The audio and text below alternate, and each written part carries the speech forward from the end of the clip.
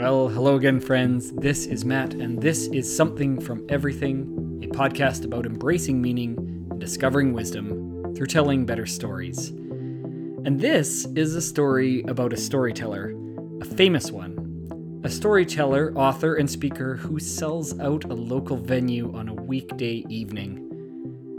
What is it that makes a particular storyteller so impactful? Is it the storyteller, their fame and their accomplishments, their accolades? Is this all just hero worship? Or is there something more that they draw out from us? Something they show us for us to emulate and identify with? This is a story about authenticity and courage, and I hope that this storyteller has done it justice. This one is called Liz Gilbert and her 20-foot portrait. Thanks for listening. Liz's portrait was at least 20 feet tall. The auditorium was buzzing, vibrant with the hum of hundreds of excited, imperceivable conversations all around me. At the front of the stage was a giant picture of the author Liz Gilbert, author of a number of bestsellers, including Eat, Pray, Love and Big Magic. She holds her face in her hands, a knowing and weary smile just touching her lips and eyes. It was a face of someone who held a secret, but held it in a way that conveyed both apprehension and excitement. In front of the giant portrait sat a massive audience. The theater held nearly 1,000, a completely packed-out show for this venue. Some members of the audience had young, unblemished skin and tight curls. Others stood hunched, their faces marked by age spots, laugh and worry lines etched deep, and had brilliant hair that had long since transitioned silver. One mother brought her daughters no more than 10 years old. Many brought their mums. Notably, the audience was almost entirely women. As we walked towards our seats, I estimated that there might be 10 to 20 men in the whole auditorium. I was struck by how unfamiliar that felt to me, how rare a thing to be in a space completely dominated by women. I laughed at the strangeness of it. This tour was based on Big Magic, a book about living a creative life with wholehearted courage. And when the tour was announced, I was reading and enjoying that book, so my partner had purchased these tickets for me as a gift. But no one looking at this audience would ever believe that the evening was for me. I looked the part of an unfortunate and unsuspecting husband, dragged along on his wife's insistence. The optics of it were immediately apparent to my wife, annoying her and giving me no small amount of amusement. My partner and I remained mostly silent as we took our seats, aware of the buzz of expectant excitement all around us. The space was pregnant with anticipation. But anticipation for what? We didn't know what exactly this evening would be. The book, Big Magic, had been released years ago, in 2015, and Gilbert had written a handful of books since then that didn't seem at all connected with this tour. Would she be reading to us from the front of the stage? Was this even a book tour? We started the evening with so many unanswered questions, and Liz Gilbert's 20-foot tall, sly smile wasn't giving out any answers. And then, with the briefest of introductions from her publisher, the real Liz Gilbert emerged. Dwarfed under the backdrop of the gigantic portrait, Liz appeared positively pedestrian in her short-cut hair, thick-rimmed glasses, and black pants. The audience erupted with applause, and then settled into attentive silence. And then, the real Liz Gilbert spoke. For over an hour, she held our collective attention fast. There was no covert multitasking, no faces washed in cell phone glow, checking time or notifications. Instead, there were bursts of laughter. There were murmurs of agreement. There were fingers slid across eyelids, wiping away the occasional tear. There were the gasps of shock, the collective indrawings of breath, and the smiles of understanding and connection between complete strangers. And then it was over, leaving us grateful, contemplative, and a little confused. As we left that auditorium and walked along the busy sidewalks to our car, we wondered what exactly we had just seen and why it was so impactful. I wouldn't describe the event as a comedy show, despite some of those tears being those of laughter. And it was not strictly a motivational speech, despite the fact that many of us came away profoundly moved and motivated to approach our lives with renewed passion. I also wouldn't call it promotion, despite the fact that I came away with an even greater interest in Liz and her writing projects. At its core, the event was a surprisingly simple one.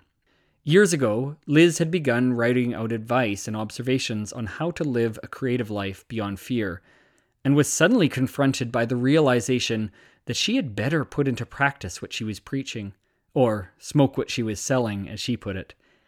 Liz committed to follow her curiosity and creativity wherever it went, even and especially when it terrified her. The evening had been a performance, certainly. There could be no doubt that the material of the evening had been meticulously practiced, curated, and masterfully performed. Sitting down to listen to someone talk for a solid hour could be a joy, or considered a form of torture. But care had been taken with this evening and those stories. The audience knew they were in good hands from the first moments. No joke felt canned, no story over-dramatized, and no life lesson fabricated. It was practiced and performed testimony of authenticity and courage. Those two traits, authenticity and courage, are actually inseparable. You cannot have one without the other. Those who aim to be brave and courageous without authenticity are really only posturing.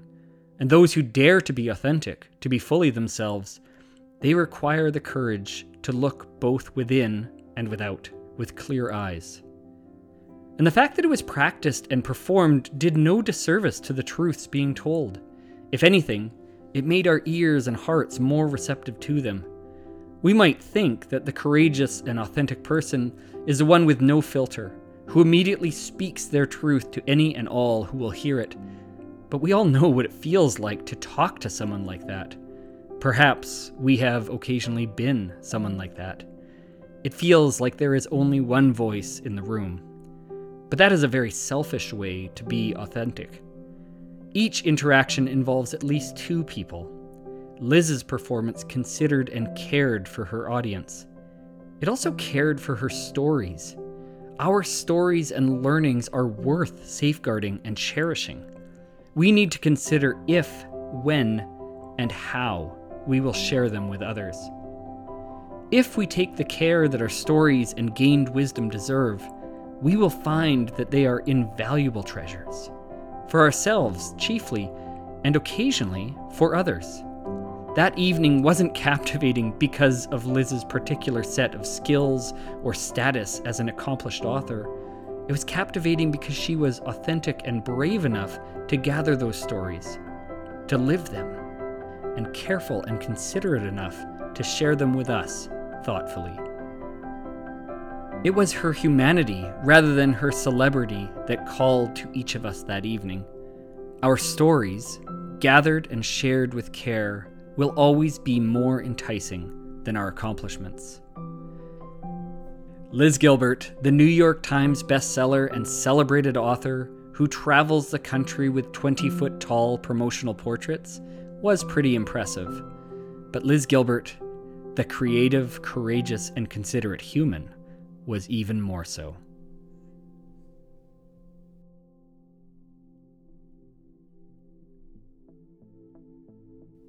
Well, friends, that is it. Episode 33 of the Something from Everything podcast, Liz Gilbert and her 20-foot portrait.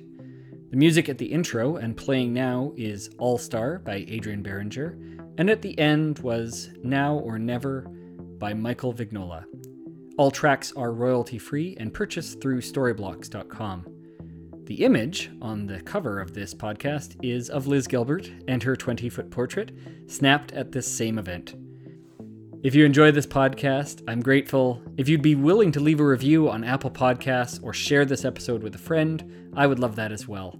And if you happen to know Liz Gilbert, please pass it on with my thanks for a great evening. You can find all of my posts in written and audio form at somethingfromeverything.com, and you can also follow this podcast and see regular updates by following Something From Everything on Instagram or Facebook. Occasionally I record video posts as well, and you can see those on Instagram and on YouTube. If you're looking for even more podcasts to listen to, I have another very different podcast for you to check out. It's called Navigating a Resurrection, It is a long-form conversation with people reflecting on how they put their life back together after a significant ideological change. My good friend Ronnie and I interview a different guest each episode, and the first season is out now. You can find links to everything I've mentioned here in the show notes. And to you, my friends, I hope that you are inspired by the storytellers in your life, by those who are authentic and courageous enough. I hope that you are one of those people. And when you are, when you gather those stories and insights and wisdom, I hope that you treasure them, keep them close, and consider if, how, and when you might want to share them, as we all authentically, courageously, and considerately create something from everything. Thanks, friends. Take care.